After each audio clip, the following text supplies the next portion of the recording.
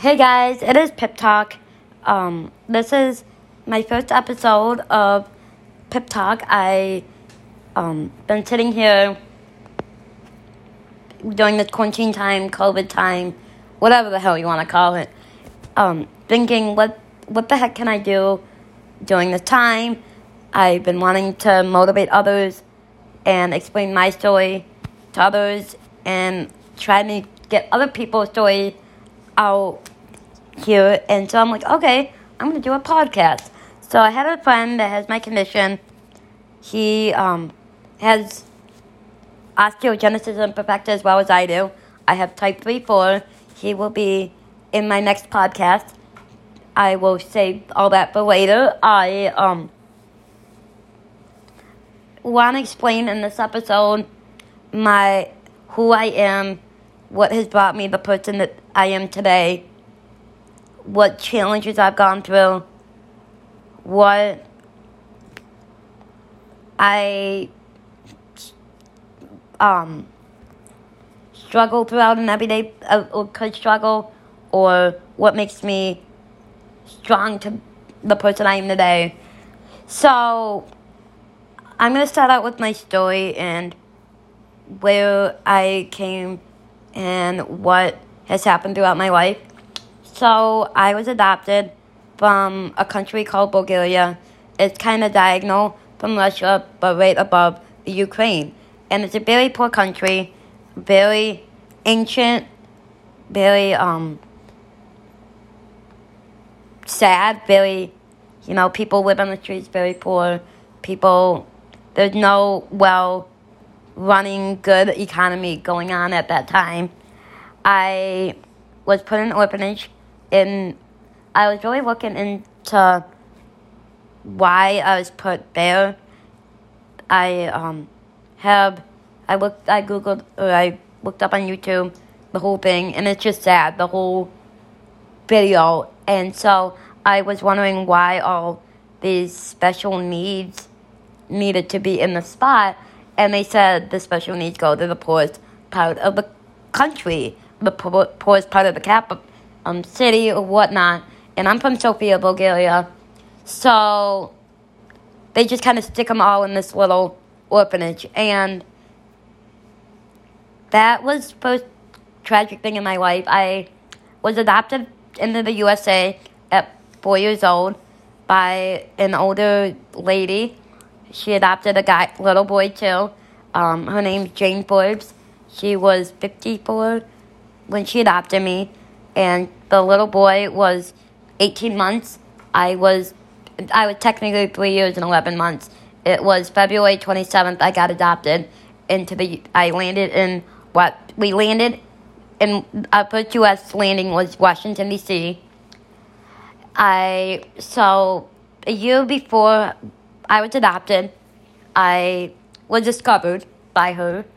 She was working with patients that have my condition. The mom had the same condition, and she had twins.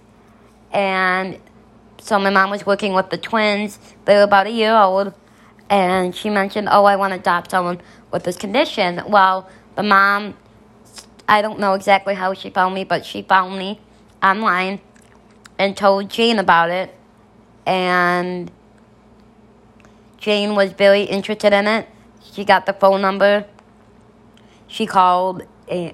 She asked if I was available, which kind of sounds sad because it sounds like, was this person available? Like, this dog available in the pound? I don't know. Just like, give it up like in this crate. I don't know. It's just, I feel like that's how it was put. I don't know exactly. But all I know is from the day she called, a week later, she was on the airplane to come see me. When she got there, they were like, someone already is interested in her, but they haven't contacted me back. If you want her, she's yours. And they said it very direct and very firm. And that, with being in Bulgaria, they talk very direct and they sound like they're very mean. But it's just the way they talk. And they're very abrupt when they talk. And So my mom started doing the paperwork, whatnot, blah, blah, blah. She went home. There was a video of me. It was like an advertising video, pretty much to kind of sell me, whatever. She wanted me, so she started doing the paperwork, started going through the legal process of everything. She also had a boy she was in the same process of doing after she found me. So I was supposed to be adopted a little later, but because she was from America and she was adopting 2 children from Bulgaria, they let us come the same time. It was the experience of walking out. Well, I was in a crib for 4 years. I never got out of the crib. They bathed me. They did everything in the crib. So I didn't know people's interactions. I didn't know what the outdoors looked like. I didn't know any of that stuff. So walking out of an orphanage, it was like, okay, where is my comfort zone? Why am I not where I'm supposed to be? It was like I was misplaced. And seeing the grass, the outdoors, feeling the air, being in a stroller, coming out, it was just very weird. We landed, the whole plane ride was a disaster. I was screaming, it was just bad. The flight attendant comes over and says, well, ma'am, we might have to get you, we might have to land to exit you guys off. We can't have this. And the story, my mom explains the story. The attendant goes over to the pilot, and she comes back. The pilot comes on the PA and says, oh, never mind, because I guess they were going to land, but it never happened. And the attendant comes over, and she starts crying. She just starts sobbing. They were like, you know what, we understand your story. I could only imagine being in this situation. So they kept on the plane ride, kept going. I come home, I come into Michigan. We land into Michigan. There were a lot of people there that I didn't know who the hell they were. They were relatives of this lady that had me on this airplane ride. I was just like, they were all coming and hugging me. I was slapping them. I didn't know who the hell they were. I wasn't let people by me. Hell no, that wasn't happening. So, because I didn't know people. I just didn't know. So we get home to what was called home. I saw these big dogs. I didn't know what the hell they were. I was crying. I never seen a dog in my life before 4 years old. That's just not right, but I didn't. I literally went and kind of hid. So they put me on the booster and tried to feed me. I ate like I never could eat again. I'd eat till I was sick. I was adopted at 4 years old, like I said. I was 14 pounds. That literally is about almost a month of a 1 month baby. That's not okay. I was 4 years old at 14 pounds. No, that doesn't work well. And so my life was always a struggle. It was always not understanding why I couldn't be like everyone else. I wasn't acknowledged. I didn't understand what my condition was. I didn't understand why I was angry. At the time, I was angry. I was a very angry person, but no one could understand that. And I couldn't understand it. If I can't understand it, who else is going to understand it? So, school was always a struggle. There's a lot of bullying. And now you hear about it all the time. It's something that happens all the time. And so I started progressing in my anger. And I have what's called RAD, or reactive attachment disorder, which is brought in from not being loved in the orphanage. And still to this day, I still have the question, what is love?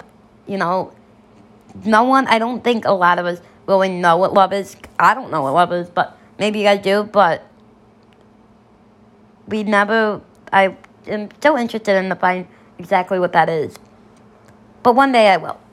So, throughout my childhood, it was good. It was okay. I always knew I wanted to escape out of where I was. When I was like 5 years old, I always said, what year can I move out? And it was always 18. And I wanted to always escape, and I would. That wasn't where I felt like I needed to be. I wasn't going to stay there. And so growing up, it was that way. Then after my teenage years, because I just went through a bunch of bullshit with that, through my teenage years, it was a little rough. But when middle school hit, our family just started kind of dying down. My mom didn't really do much. I don't know what triggered that till this day. My brother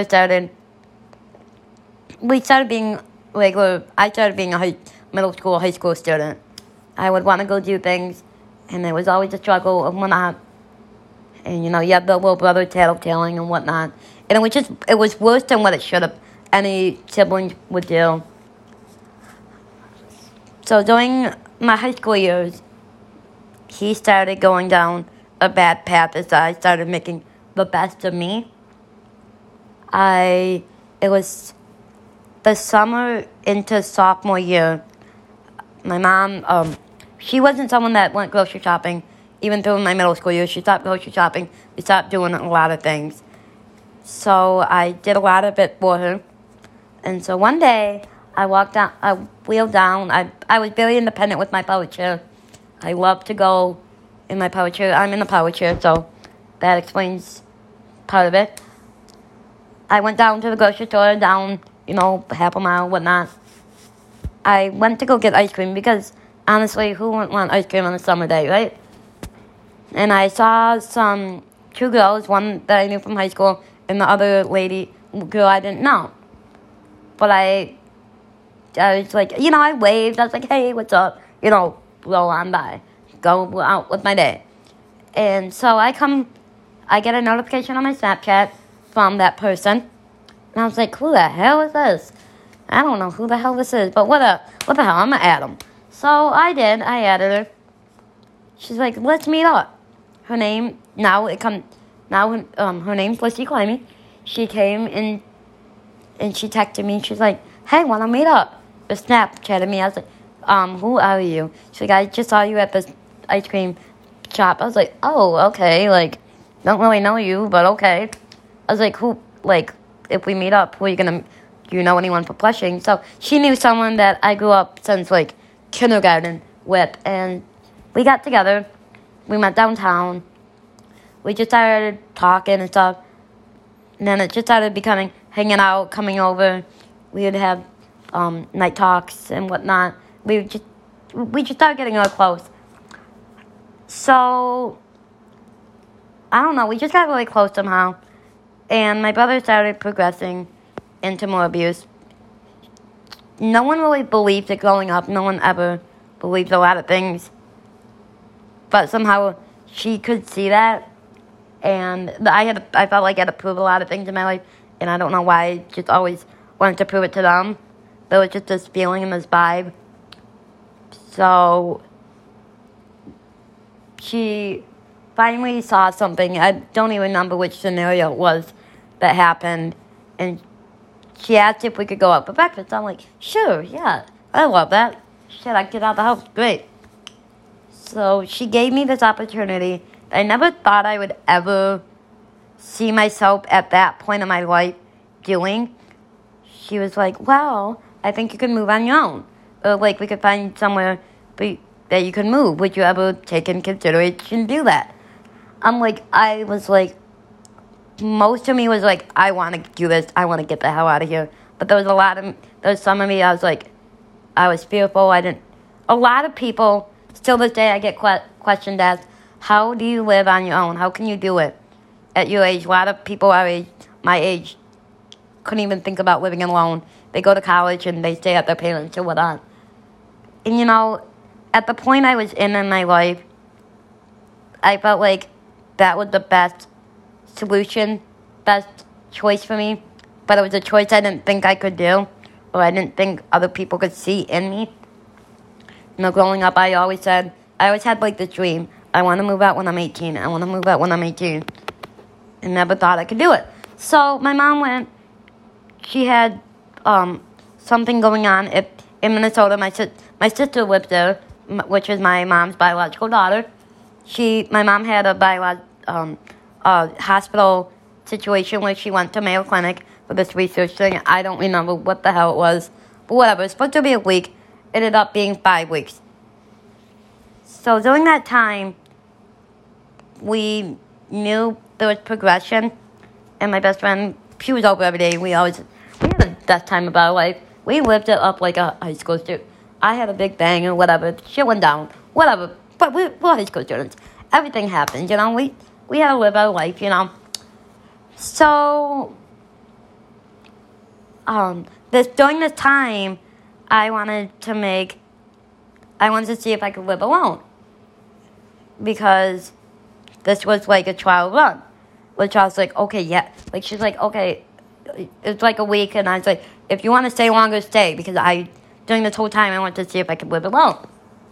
And sure enough, I was just fine. I had to take care of 5 dogs, too. So, and 3 cats. I was fine doing what I wanted to do. That was the best thing I've ever done. My mom be gone for 5 weeks, and I was living my life. So, she came home. Well, as we had all this progression, I knew when they were going to come home, eventually it was going to build up anger and destruction and toxic. She came home a day before, and, during that day, the day before she came home, we cleaned up the house, we made it look spotless, we got rid of some furniture that it was not well taken care of. We got new furniture. They come in the house. My brother was like, where the hell is the recliner? I'm like, well, we got rid of it. The new one's still got to get built. All hell broke the ceiling. Oh, you were damned to say that. So I turn around. I'm getting ready to go to my bedroom, and he hits me over the side of the cake. Well, that wasn't going to go well for me at all. I ran to the bathroom, called my best friend. Cops come. There's a few other people that come by with my best friend. She's like, do you want to stay at my house for a week? I'll come over to my house. So her mom was up north. So I go to her house. Her mom comes home. We're trying to figure out the situation. We didn't know the situation. We didn't know what I was going to do. Because there was still no apartments available. We're still looking. So my mom called back, played the sob story. I went home. I sat with them. I said, if he ever lays a hand on me again, I will be out and I will never come back. And me and my best friend didn't really talk throughout that time because I made the decision to go back, but it was just whatever happened. I just went back. So therefore, February 14th, it was Valentine's Day. It happened again. It was a different situation, but it happened. It was the next day I had to go to school. There was a lot. I wasn't going to fake it. I was going to go in because I already talked to my counselor from school, told her what happened. They were already aware of it. So we got through the APS. I said, because I made that promise, if he does it again, I will never come back. And that day after school, I moved out. I went over to an older church friend's house. I was there for 3 months. I moved, and then an apartment came available in Montrose. So I'm like, okay, yeah, I'm going to do that. So I took that opportunity. It was in the beginning of May of 2020 or 2018. I took that apartment. Then, it just learning how to live alone was it was a rough path. It was really bumpy, not knowing how to manage my money, not knowing when to say no, when not to say no, stuff like that. Because people thought I was an easy target. Oh shit, yeah, I wanted people like me because I was on my own. So I let people be an easy target. Then I realized at the end of the day, I was really damaging myself. So I was like, you know what? I knew I needed a new opportunity, but I didn't know what. So the people, the mom that had the twins that have the same condition, back in the beginning of the story, they came back in my life, and they were like, well, you should move up to Bay City. And I'm like, okay, yeah, that sounds good. And there's college up there. I mean, I was out of high school by then. I wanted to make something different on myself. So I moved up there. I moved to their house for a month because there was no apartments available. So it was really, I was lucky enough, I got an apartment in a month. And so that came up open. I moved out. In that month, I had my college ready. I had a job. I got my apartment, got my finances all put together, all my debt paid. What else did I have? I had all my insurance, all my medical stuff figured out, because having this condition, you have to have your medical. It's just, you can't not have insurance and whatnot. So I had that all figured out in a month. I was determined to make something better of myself. So to this day, June 3rd, I still live in the same apartment. I still live alone. I'm more healthy. I know how to more manage my money and when people should come in my life, whatnot. I'm more focused on what's for my life and what's driven, what's gonna make the best for me. I still am at Delta. I'm gonna be doing Northwood. I'm really trying to focus on my, accounting, forensic accountant, which that is it's like a detective for fraud and the legal aspect of accounting. So that's what I'm really hoping to look into. So that's part of like a little bit of my story throughout. Well, here's another thing. A year ago, I'm going to talk about something with my condition. A year ago, May 29th, 2019, I had my 56th surgery. They did an osteotomy on my femur. They had to put a new rod in. That was something that has really brought me into the person I am today. Throughout all the other surgeries throughout my life, I don't really remember. I mean, I remember them, but I don't remember them being so mentally draining. And again, my best friend was throughout the whole thing on that. And there was a lot of support because I was making the change of what's best for me. And I had a lot of better people, not so much toxic people in my life. And to this day, my leg is still sore, but I'm learning how to walk on it again a little bit, put a little pressure on it. And a lot of people question, I just want to get this point. A lot of people are you still stable with 56 surgeries and with all the situation throughout your life? A lot of us, we're going to see the perfection in our lives, or tell other people what's perfect in our life, but not focus what has happened in our past to make us become who we are. It doesn't mean you have to focus on the past. And a lot of people do focus on the past and stay in their past and don't want to make a change. And this is kind of why I'm explaining my story, because you can take so much toxic and so much confusion and a fucked up life to become more successful. A lot of people that have been through hell and back make the best. They're the ones, the successful people have that story.